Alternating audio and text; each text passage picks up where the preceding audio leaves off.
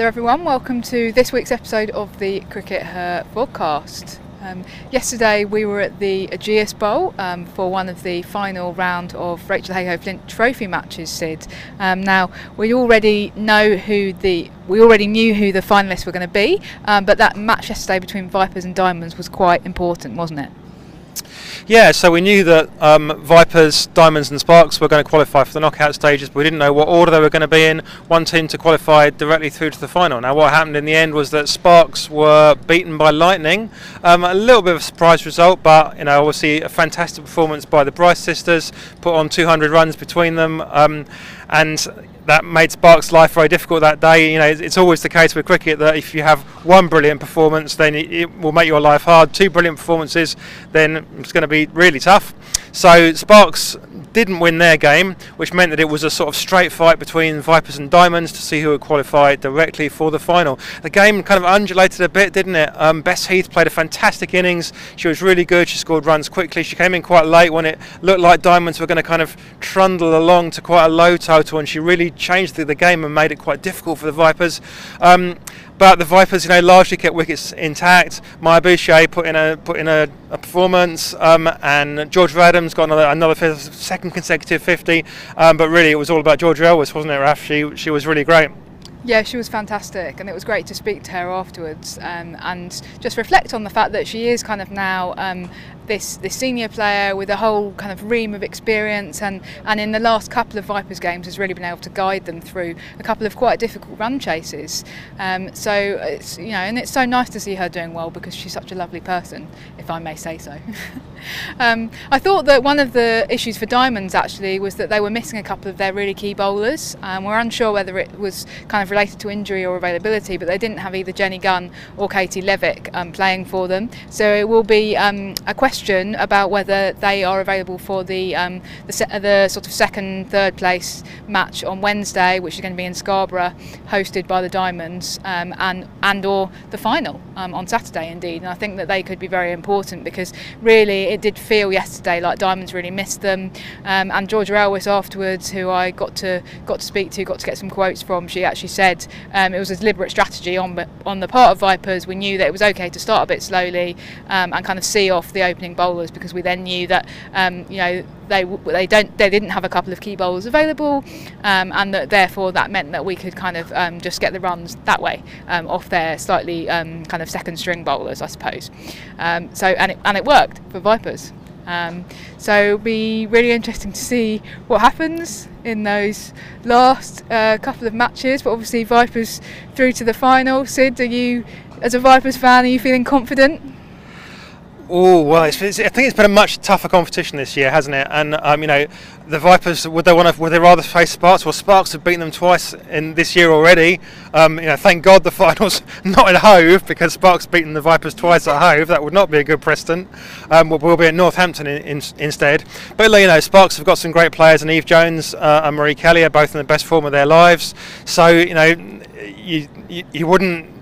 That's not going to be an easy game. The Diamonds also beat the Vipers in the semi-final of the Charlotte Edwards Cup, so they've got a little bit of a hold over them as well. So whoever it is, I think there's going to be some good cricket played. I still think overall the Vipers are the best team, but they are missing some key players. It will be wonderful if England were to release Charlie Dean and Danny Wyatt for the final. They did release Lauren Winfield last year, so there's precedent, guys. There was a plea there to Lisa Kitely. but seriously, no, it's going to be a fantastic game. If you're anywhere Northampton next Saturday, get yourself up there. Or down there, depending on which bit of the country you're coming from. Absolutely. Okay, now changing tack slightly, we're actually here at Worcester. I don't know if you can tell by the backdrop. Today it's the second ODI between England and New Zealand. England won the first match, of course, at Bristol, reasonably easily, although there was a bit of a kind of New Zealand hoo-ha at the end, whereby Leah Tahuhu and Lee Kasperek looked like they might possibly be about to upset things, but fortunately for the sake of my match report, it went England's way in the end. So based on the fact that England won the last game, Sid, do you think they're likely to make any changes today? I think England will definitely be making some changes. Look, we've got 5 ODIs in the space of, what, 11 days, is it? England's schedule isn't quite as chaotic as ours because we've got the RHF games as well. We're doing 7 games in 11 days. But that's still a lot of cricket, and I think they're almost certainly going to rotate. And it will be very much about rotation, I think. So, if we don't see Lauren Winfield today, it won't be because she's been dropped. It's been because she's been rotated. Same, England might be bringing Tash Farrant in. Again, that'll be a rotation thing. But it'll be a chance to look at all those players. And of course, a key one there, talking about looking at players, is Charlie Dean. Raf, what do you think is going to happen there?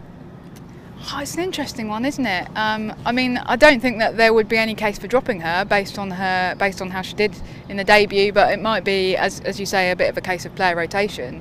I was really encouraged by how she did on debut. It was interesting that at one point Charlotte Edwards, who presented her with her cap before play started, which was a really nice touch because obviously Lottie's been her kind of coach and mentor at Hampshire and Southern Vipers for many years and has really talked her up for England, and was now very, very proud, almost like a kind of parental moment, almost, yeah, a little bit, yeah. But when she was sat in the press box for a bit because she was between commentary stints, and Charlie Dean was kind of bowling her first overs in international cricket, and she was clearly really nervous. I mean, Lottie was clearly really nervous, but Charlie Dean wasn't nervous, actually, crucially. I mean, she probably was inside, but she didn't show it. She looked confident. She's quite a quiet player, I'd say. She's not kind of, really sort of confident and brash, kind of, which is how I might describe Alice Capsey a bit more. And I think that can be quite difficult, therefore, coming into the England setup for your first match, and there's always going to be nerves. But she kind of composed herself really well. She held herself really well.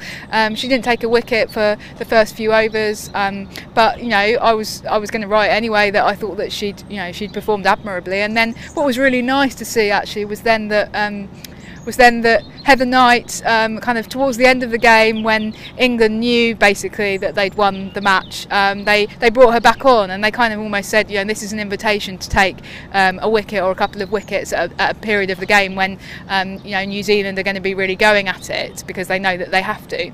And she was able to pick up an international wicket, and your first international wicket's always really special.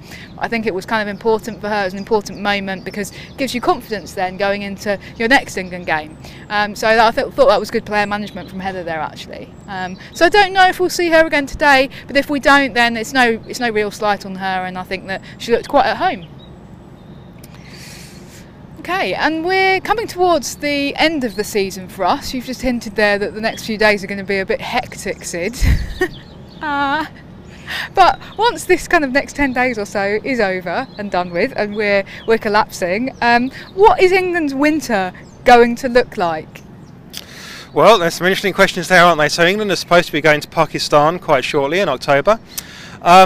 Now, we've had some developments on that front in a sense this week, because New Zealand men were in Pakistan. They were ready to play a series, and they pulled out almost literally at the last minute. For once, that last minute thing isn't hyperbole.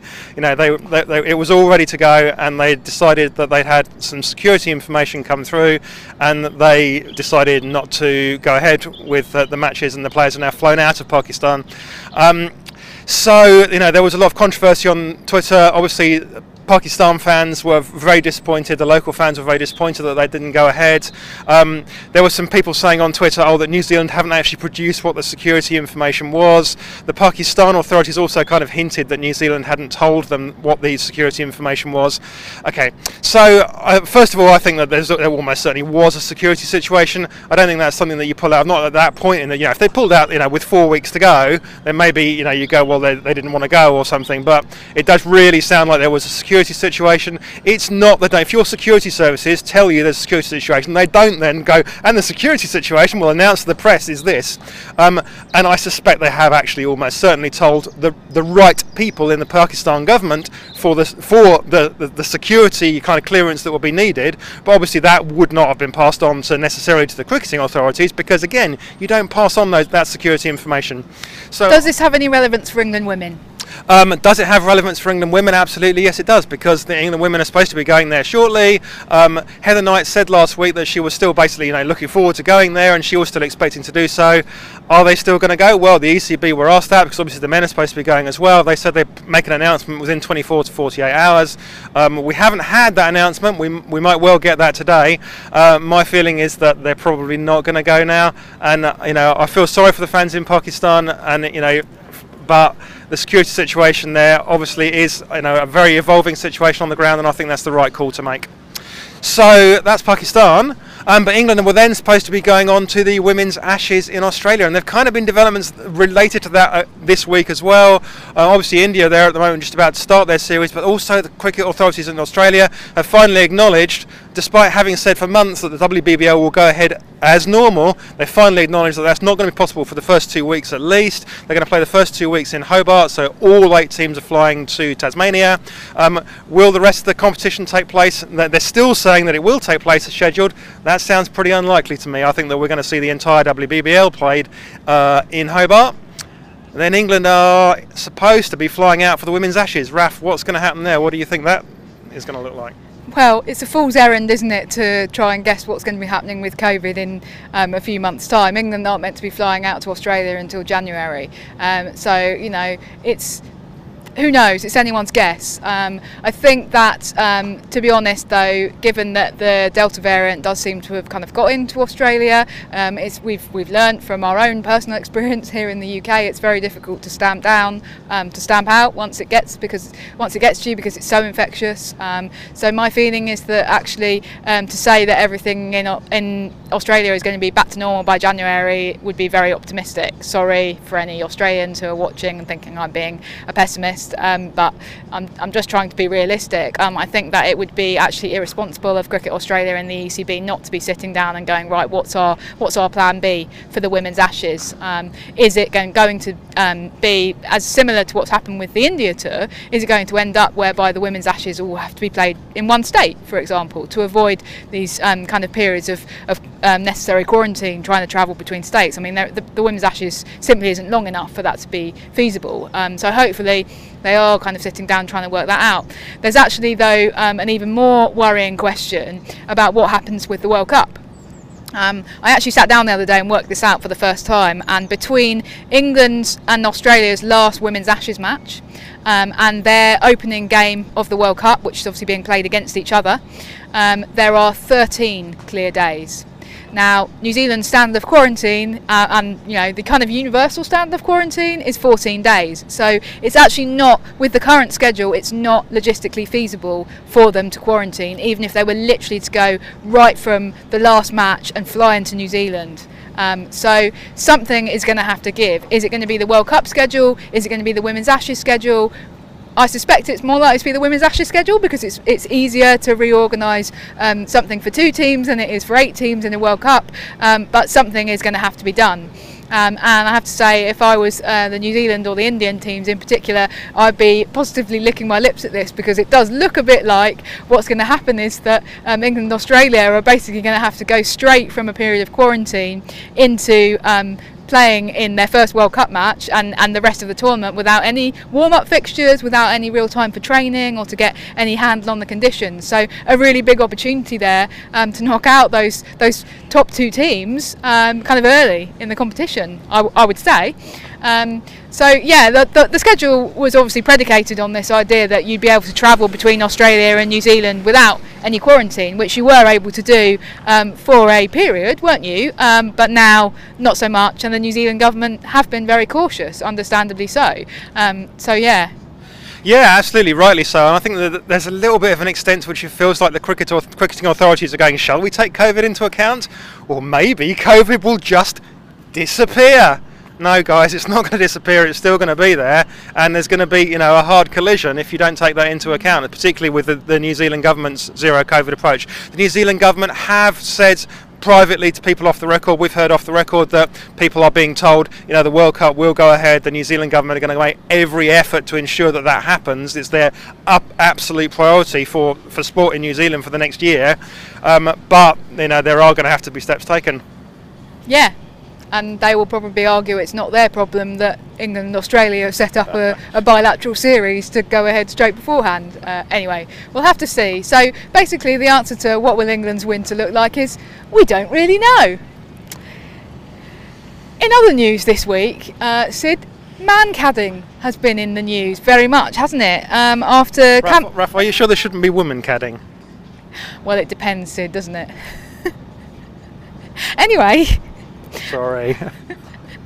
Cameroon bowler Maeva Duma has kind of shot to fame overnight after she mancadded not one, not two, not three, but 4 Ugandan players in Cameroon's fixture v Uganda. So that's very much been in the news, being talked about. Sid, you've got some views on this? Yeah, okay, well, I mean, having views on mancadding is a dangerous thing to do. You know, you find out on social media that you know, you discuss mancadding and suddenly, you know, half the world, whichever side you come down on, half the world thinks you're a terrible person. And, you know, this feels like there's a new scale of evil where you've got, like, you know, Osama bin Laden, Adolf Hitler, that bloke on Twitter that talked about mancadding. But, you know, I think that the real issue with mancadding actually is, you know, if we kind of step away from the controversy, the real issue is that what we're trying to do obviously is protect against the striker kind of taking the mickey, sorry, the non-striker taking the mickey and, you know, running halfway up the pitch. But the problem is that the punishment, you know, is like far in excess of the crime. So the crime is, you know, stealing a couple of yards. The punishment is you lose your entire wicket. Most people agree that punishment is too harsh, which is why almost everybody thinks that you should issue a warning before you actually mancad somebody. What I think we need to do is cut the entire Gordian knot and, you know, get rid of the issue completely by introducing a very different kind of a rule, which doesn't make a huge amount of difference to the way the game is played. I think we should have a new law that says at the moment the ball leaves the bowler's hand, if the non-striking batsman is not in their crease at the bowler's end, then no runs can be scored off that delivery. It's not a no ball or anything, it's still a legitimate delivery, but you can't score any runs on it. So whatever happens, if you tonk it into the stands for 6, you get no runs because the non-striking batter was out of their crease. What do you think of that as a way of cutting through, Raf?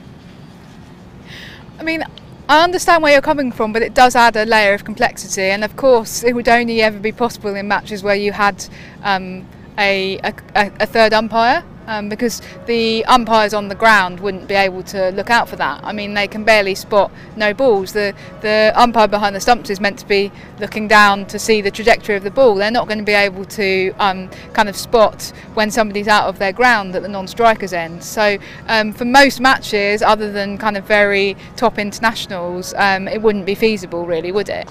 We've only recently had DRS introduced in women's international cricket. Obviously now all of the England women's home internationals are played with DRS, but that's been a very recent development. So it just strikes me that it wouldn't necessarily solve the problem. It would create another problem, which is that you need more DRS and you need more third umpire technology. It certainly wouldn't have made a difference to Cameroon v Uganda because I'm pretty sure that they didn't have TV reviews available to them in that match. So interesting solution, but not really workable. Sorry, Sid. Okay, well, if you've got a better solution, tell us all about it below the line or on Twitter or whatever.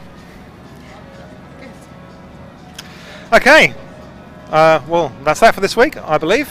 So we're off to watch the cricket. The bells of the cathedral are ringing out for the service this morning. We'll be going to our own service at the Worcester County Cricket Ground. We'll see you next week. Bye.